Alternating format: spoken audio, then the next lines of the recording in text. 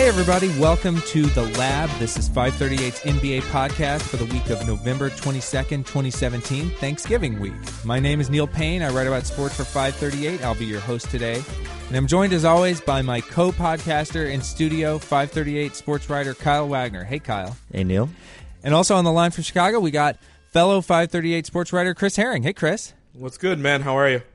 Doing well. How are you guys doing? Ready to eat some food. Yeah, big Thanksgiving plans. Yeah, gonna spend a lot of time on Interstate 80 and get home for a couple hours and come right back. Yeah, who doesn't enjoy that? Sadly, no NBA games on Thanksgiving. I know we've ceded that to football for now. You know, that's football's thing for a long time. But I can't help but wonder, maybe someday we'll get some, in addition to the Christmas games, we'll get some Thanksgiving games, maybe some other holidays. I don't know. Holidays underserved by the NBA. NBA needs to step up and take over. No, I highly disagree. As someone who's covered Knick games in years where they only win 25, 30 games on Christmas and other holidays where I would have loved to have been with family, no, thank you. Yeah, it's easy for me. I would just be sitting at home watching instead of talking to family. It's a little different when you're covering it as a beat writer. Yeah, man, like the list of holidays that haven't been ruined by the NBA for me is like short. And, like NBA's like, yeah, Thanksgiving's the only one on it, I think. Okay, all right. Well, on today's show, we're going to check in with the Oklahoma City Thunder, their up and down early stretch of the season, and what it might tell us about what they could turn into eventually if they hit their full potential. We'll also bring you a small sample on Lonzo Ball's shooting percentages and whether those will improve, or even does it even matter? Does he do enough else on the court to offset it either way? But first, let's hit the headlines. And we know the Boston Celtics keep streaking. They're going to go for win number 17 in a row on Wednesday night. But we've talked a lot about the Celtics so far this season. Maybe we put the Celtics on the shelf just for 1 week, and when they go for their 24th win in a row next week, maybe we'll talk about them again. But I wanted to talk about a different team, a little bit also related to the news. It was reported on Tuesday that the Denver Nuggets all-star forward Paul Millsap is going to undergo surgery on his left wrist and is expected to miss 2 to 3 months. So Denver was one of those kind of hip, up-and-coming teams that we talked about going into the season, and they've played reasonably well so far. 10-7 right now, 4th in the West. They're in the top 10 in a bunch of different power ratings. But how much of a part did Millsap play in that start? And also, are they kind of meeting the expectations that we as basketball nerds set for them, maybe undeservedly going into the season? Yeah, he played a big role in what they were doing. I think he actually struggled quite a bit at the beginning of the season offensively. He wasn't playing that well. But the thing is, that's why he's so valuable, is that he doesn't have to be scoring to impact what you're doing. He rebounds, he defends, he talks defensively. He's a great passer. He's just kind of a jack of all trades, and he's able to impact different parts of the game, even if he's not scoring or scoring that efficiently. So that was the thing. He's also the kind of guy that can help change your culture. And with a young team like that, you like having around. And so I think it's a big blow for them. I think it's a team that's already, at times not playing enough defense. And so I worry about what this means for 2 to 3 months. I really liked them and liked the trajectory they were on. But this changes a lot, I think, for them. Yeah, our colleague at ESPN, Zach Lowe, wrote about the Nuggets just last week and kind of took this big-picture view of how they were adjusting to Nikola Jokic's progression as a star while also trying to fit in Millsap and make the next step. And the big step for them that he wrote about was that defense was really what the emphasis was, and Millsap was a huge part of that. And they were a great offensive team, really bad defensive team last year. And so now I'm wondering, even with Jokic taking steps forward, and maybe you could talk about this, Kyle, is he actually taking steps forward that people are expecting, and are they going to be any different than the 40-win team that they were last year, even with that? So with Jokic, as always, it is two different answers. So on offense, yeah, he's taking steps, and he might have to take some steps back because he's actually become a big catch-and-shoot guy this year. Last season, he took about counting clean looks, so where he gets the ball, puts it right up, or he has to relocate and catch, move, shoot. About the same thing, but those are parsed a little differently. Last season, he took about 20% of his shots like that. This season, it's up to 40, so it's double. And so as guys are moving into like a star role, that's strange. Like that doesn't usually happen. That guys are just doing less of it on their own. That they're working more through the offense. That's an effective Millsap. But on defense, oh good God, no. He is still one of the most catastrophic defenders in the league. And that was true last year. It's been true the entire time he's been around, and it's still true this year. So if you go by, you don't even have to compare him to Porzingis, Embiid, everyone. He's at the bottom of the league as far as the quality of shots he gives up, as far as his effect on those shots. Opponents shoot better when he's defending them than they do against an average defender, far, far better. And they take a lot of shots against him. So they're just seeking him out on the court, finding him, and that's just been true the entire time he's been in the league. And that's kind of interesting, though, because he has one of the best on-court defensive ratings of any player on the Nuggets, and the Nuggets have improved a little bit defensively this year compared to last year. Also, maybe this is good for a laugh if you guys want to dissect the early season fancy metrics, but he ranks number 1 in defensive RPM, real plus minus, that's ESPN's metric for judging a player's on-court impact among centers right now. Well, what is going on with this disconnect between what the eye test says and what some of the shooting numbers say, and then also the performance of the team's defense while he's on the court? Is it they're just managing to shield him and kind of hide him from bad matchups, or what is it? It could be that the team defense is not as hurt by it if teams are only seeking out and finding him. Like a quarter of the shots are, while he's on the court, are just going directly at him. And if the opposing defense is only focusing on that, they might get out of their rhythm, out of their offense. But on those shots, the opposing team is shooting about 60 effective field goal percent, which is really, really high. That's really interesting. So the idea of having one defender who's so bad that it almost hurts the other team's offense because they want to take advantage of that one defender so much.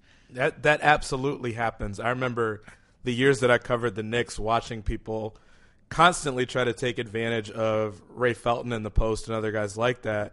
The example that I remember very clearly is during a playoff series, Paul Pierce being guarded by Ray Felton.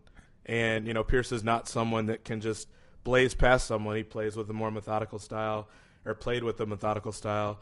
And Doc Rivers was just blown away by how great a defender Raymond Felton was, even to the point where he wanted Raymond Felton on his team, although Doc wants everybody that's ever had a good game against him on his team. That's why he lost his GM title.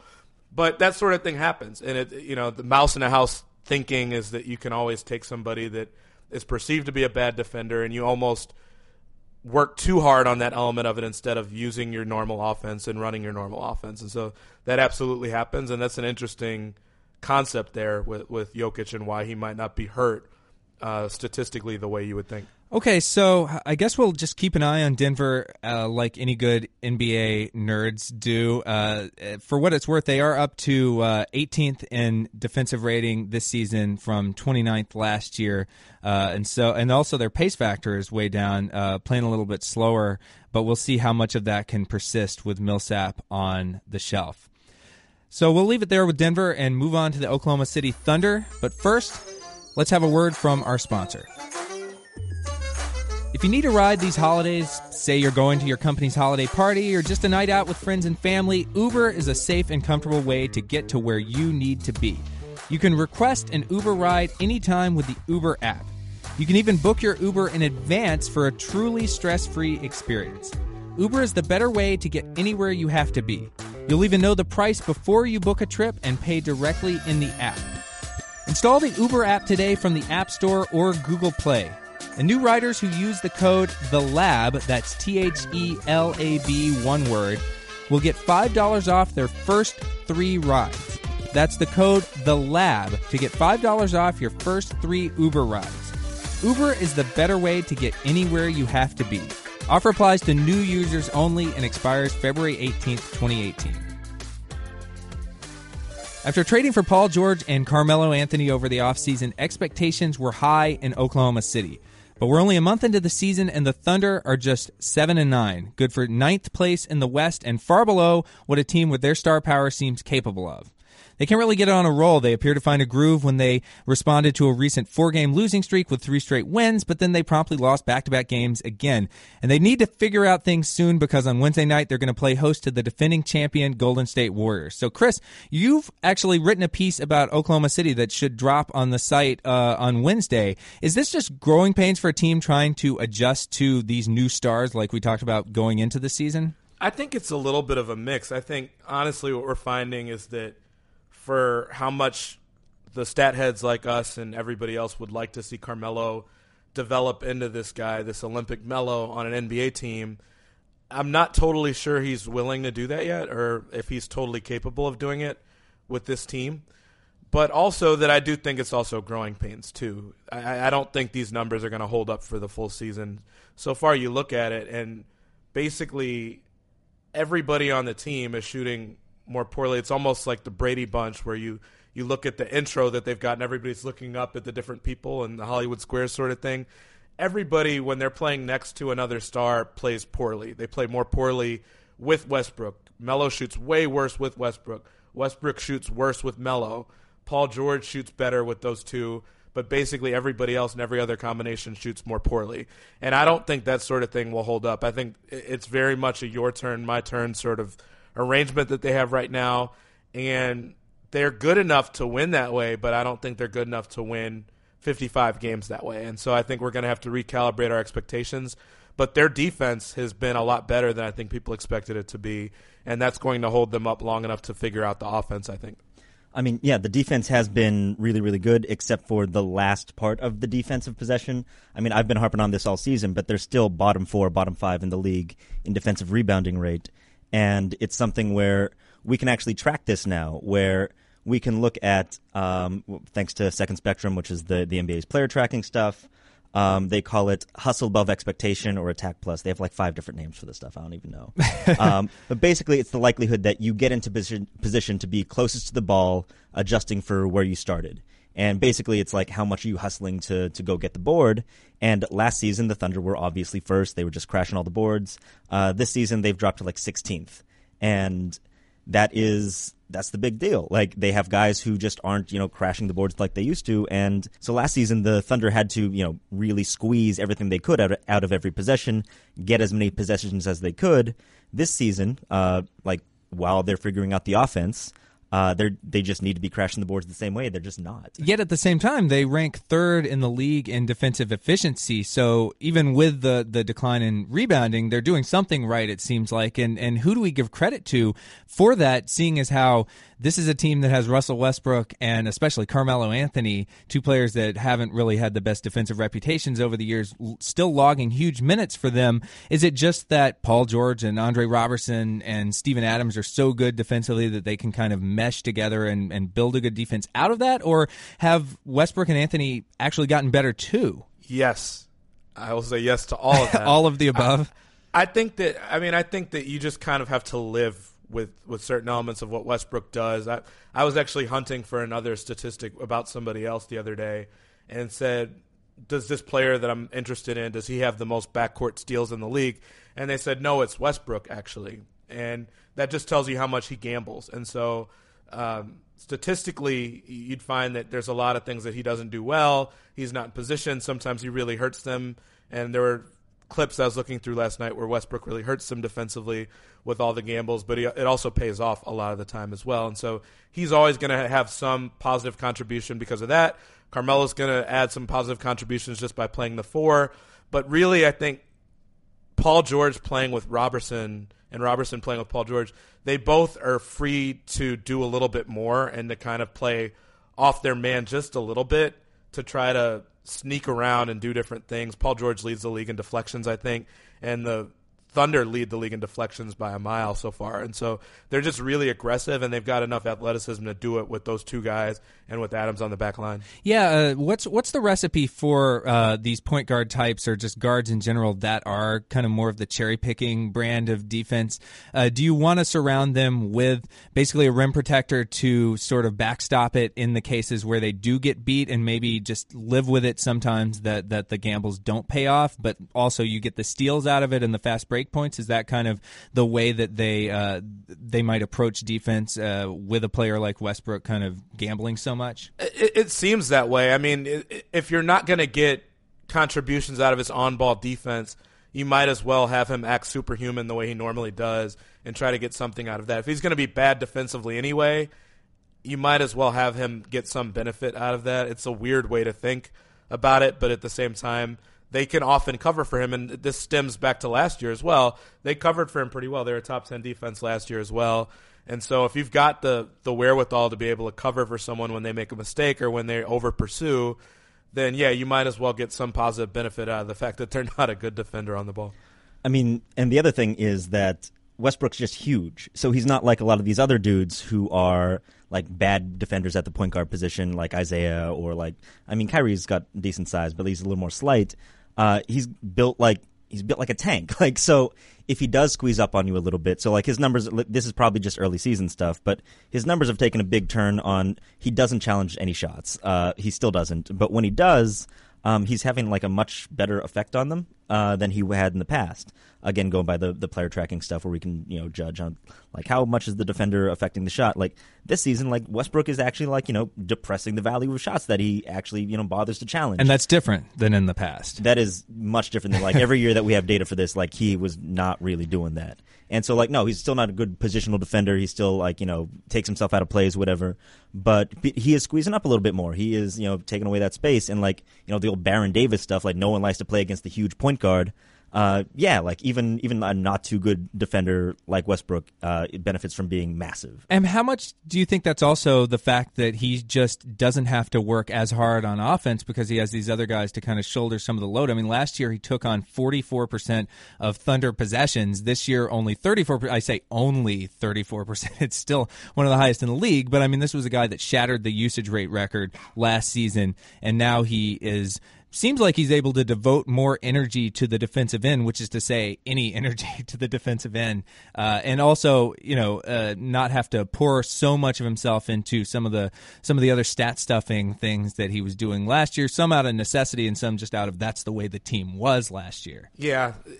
The crazy thing now that I look at with Westbrook, I guess I don't necessarily need him to channel his energy, but I just want the guy to take the lead a little bit more. You look at their clutch numbers, where the game is within 5 points in the final 5 minutes of the game.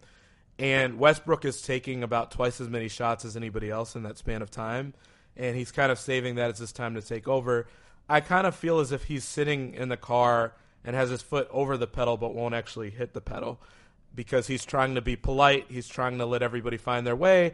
It's an important year for them because these guys could technically become free agents. And so you want to play nice with everybody. But Westbrook, his impact has just been a lot different this year. He's having a career worst season in terms of the way he's shooting the ball. He's not even shooting his free throws very well this year, and a lot of stuff just seems off. He doesn't seem comfortable yet, and so I'd kind of like to see him get there, and I think it's going to require him to have more games like what he had last year, not necessarily just triple-doubles, but the massive 40, 45-point triple-doubles, which you could make the argument you don't need them, but I kind of feel like just to put him in the right headspace and not have him wondering about where he fits in this offense, just to take over the way that we've seen him do in the past. How long does it typically take with these super teams to mesh? It feels like it usually takes more than half a season, right, for these teams to kind of find their legs. I think about the Heat when LeBron and Chris Bosh and D-Wade finally joined forces. They were really, really struggling early in that season and didn't really get it together until maybe the stretch run the second half of the season. Well, I mean, so to me, like that is the comp for this team. It's a bunch of high usage players coming together, figuring out how they're going to put all that together. I still think that that Melo kind of fits in like the Bosh role, even though he's not nowhere near the defender that Bosh was. But that team did it with defense and like rebounding and just like hustle, getting out on the fast break. This team isn't really doing that. They are defending, but like they're not rebounding yet. They're not just going out and maximizing like who their best players are. Just like, okay, LeBron went out and just did LeBron. Like Wade would go out, just do Wade. So like they were just less hesitant. So like Chris was saying, when Westbrook is actually taking the shot, he doesn't look sure of himself. So this is still a big pick and roll team, right?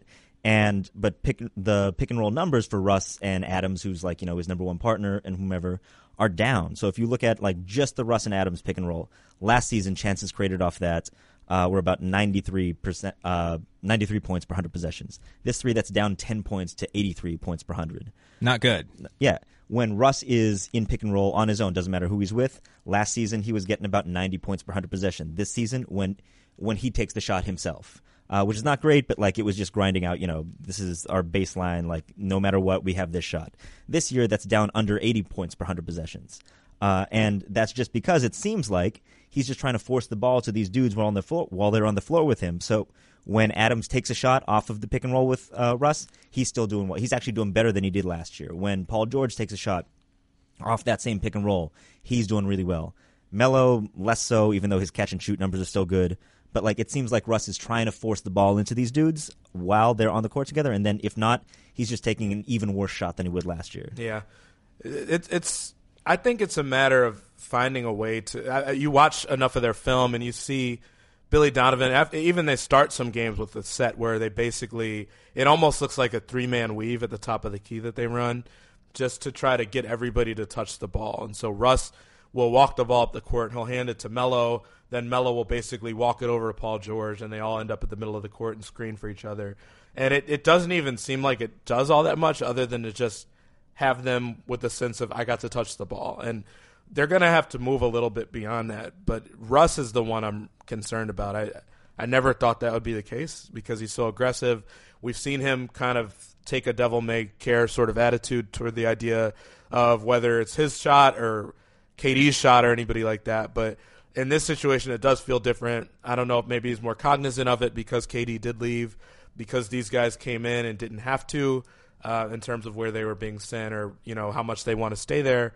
But it's strange not seeing Russ just play with this killer mentality that he's always had, and I hope he gets back to that pretty soon. Yeah, I wonder how much of it is that point that you made earlier, Chris, about the fact that Westbrook is there pretty much long-term. He's locked down. He signed a 5-year, $205 million contract extension in September.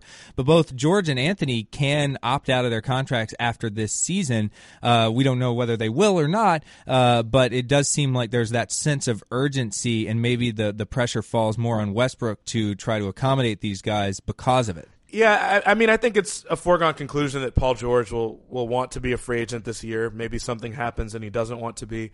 I think it would take something really drastic happening with Carmelo. I think he'd be leaving something like $28 million on the table to do that. And I mean, he's not leaving it on the table. He'd get money somewhere else. But I don't know who in their right mind is going to pay more than $28 million or anywhere near $28 million a year or next year or anything for a guy that is in the midst of a career worst shooting percentage, who doesn't really look like he's changed his game a whole lot to play with these guys.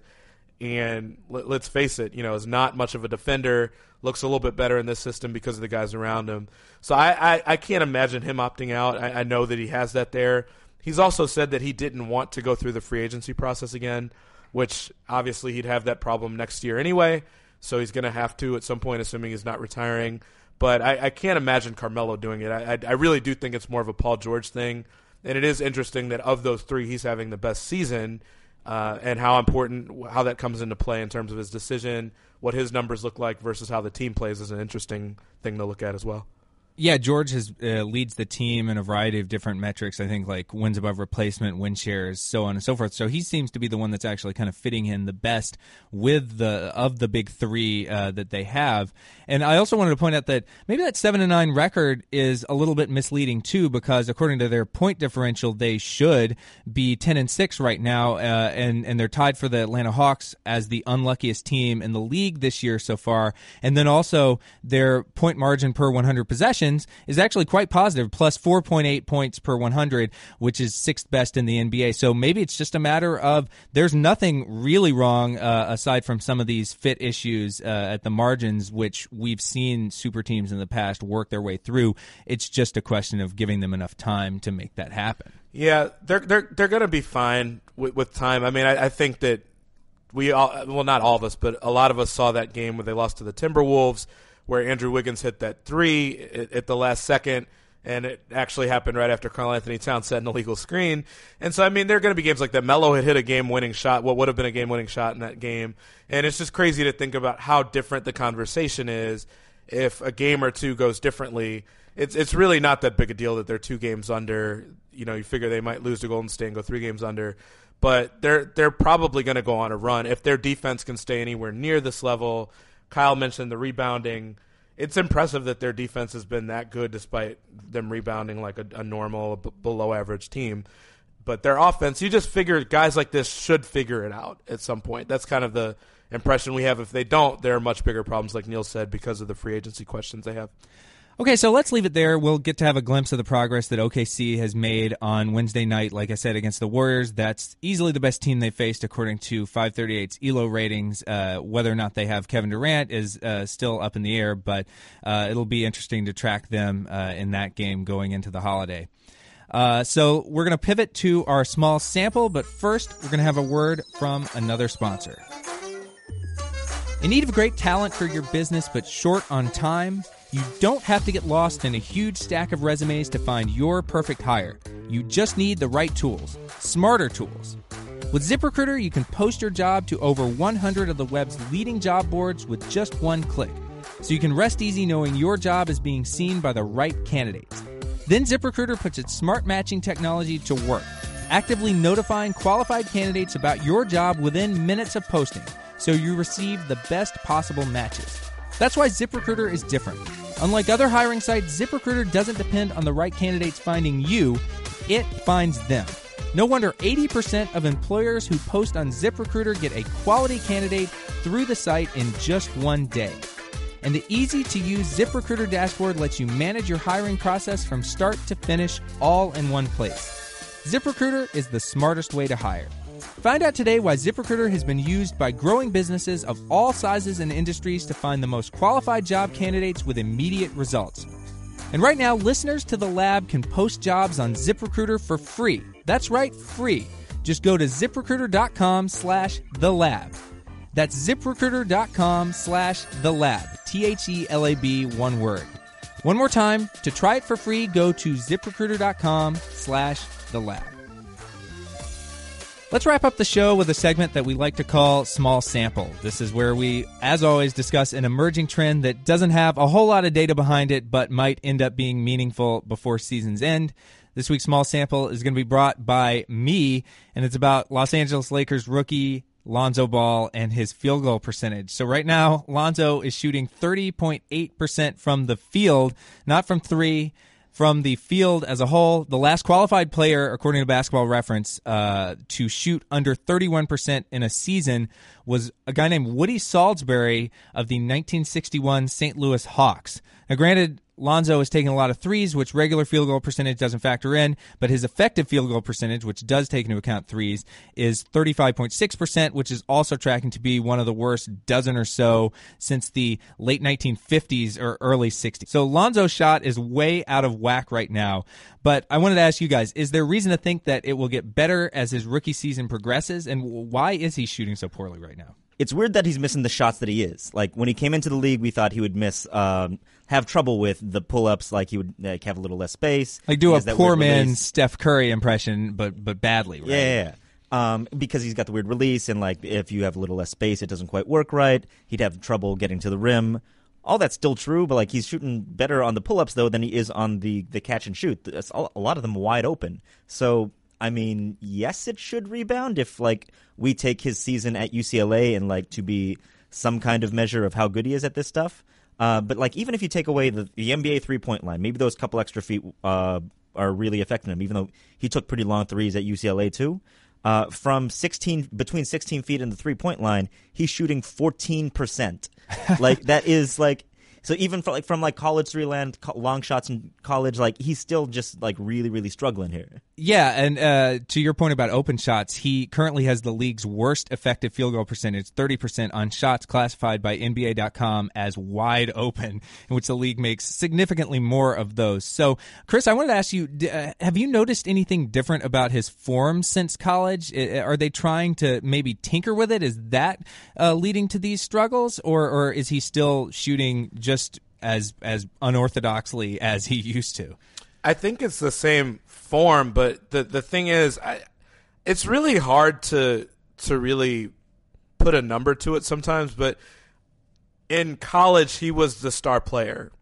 When you have a star player in college, even if they're not a good shooter, you don't back all the way off them. You don't dare them to shoot normally because that's still the most dangerous person on the court. And the pros, they're daring them to do that. There's all sorts of other stuff at play now that he did not have to deal with in college. The attention that he gets from his father, and literally the first game he played of his career against Pat Beverly, there's different stuff going on in his head. And I think he even said recently, I didn't think there'd be all this attention on what I'm doing.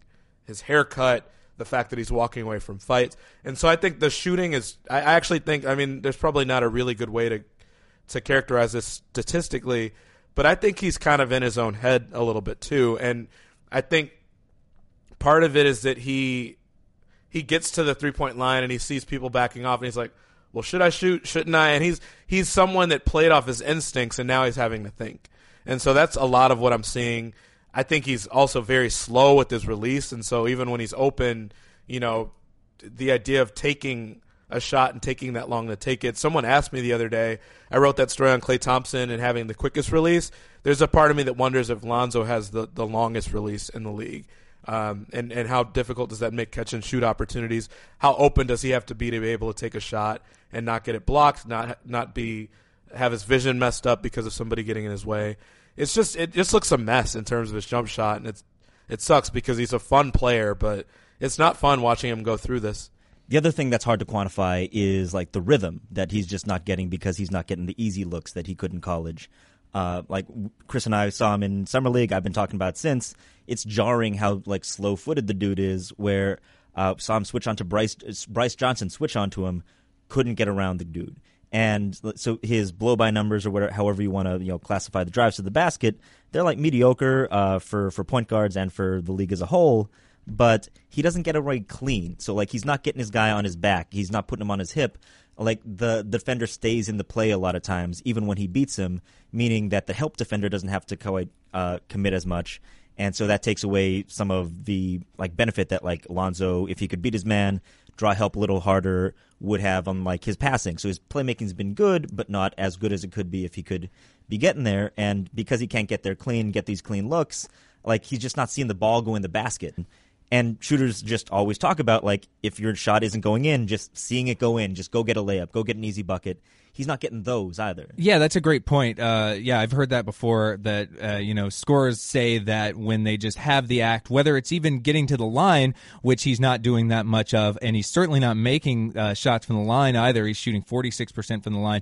Those are the types of easy opportunities where you just, like you said, Kyle, getting the ball, just that vision of it going through the hoop is enough to kind of get you on track. Now, I will say that our colleague at ESPN, Kevin Pelton, wrote Tuesday about Ball's all-around game beyond just the poor shooting, and he noted that it's actually kind of miraculous that Lonzo, according to the advanced metrics, is not a very, very, very below replacement level player. He's actually above replacement level despite the shooting because of the ways in which he's kind of stuffing the stat sheet with non-scoring numbers. He ranks 8th in defensive real plus minus, and once you take into account the fact that one-and-done point guards tend to have really rocky starts anyway, that he might be still on track once he straightens out the shot, and that's a big if maybe. Yeah, so speaking of like rookie point guards, especially one and done, like his turnover percentage is really low for like how much he's handling the ball, and like which is just surprising for a one and done point guard too.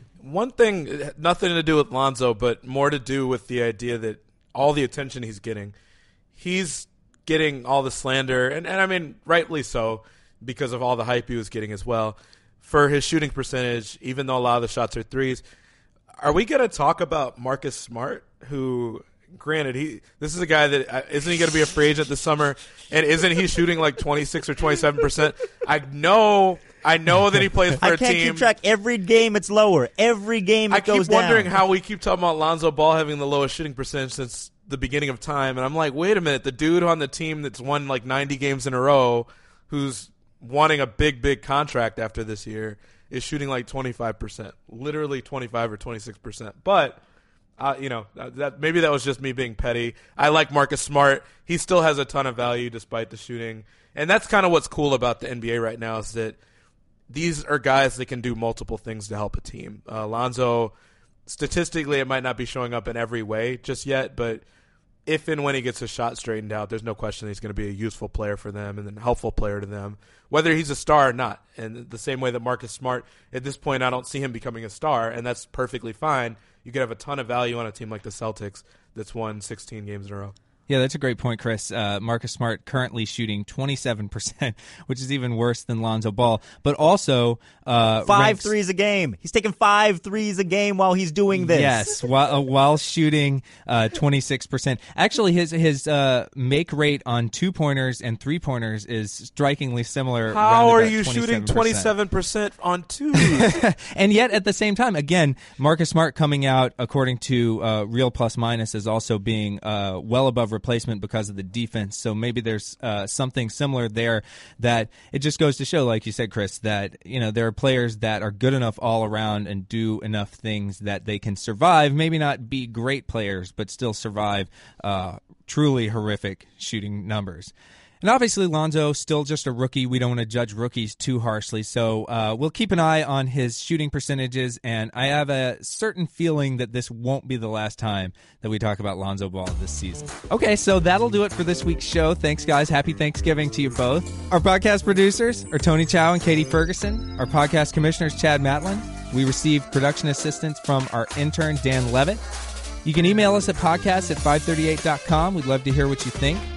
You can find us wherever your favorite podcasting apps are. We're on Apple Podcasts. Subscribe at itunes.com/538, and you can find us in the Listen tab of the ESPN app. Wherever you go, be sure to rate and review the show. It helps others discover the program. I'm Neil Payne. Thanks for listening. Happy Thanksgiving. Talk to you next time.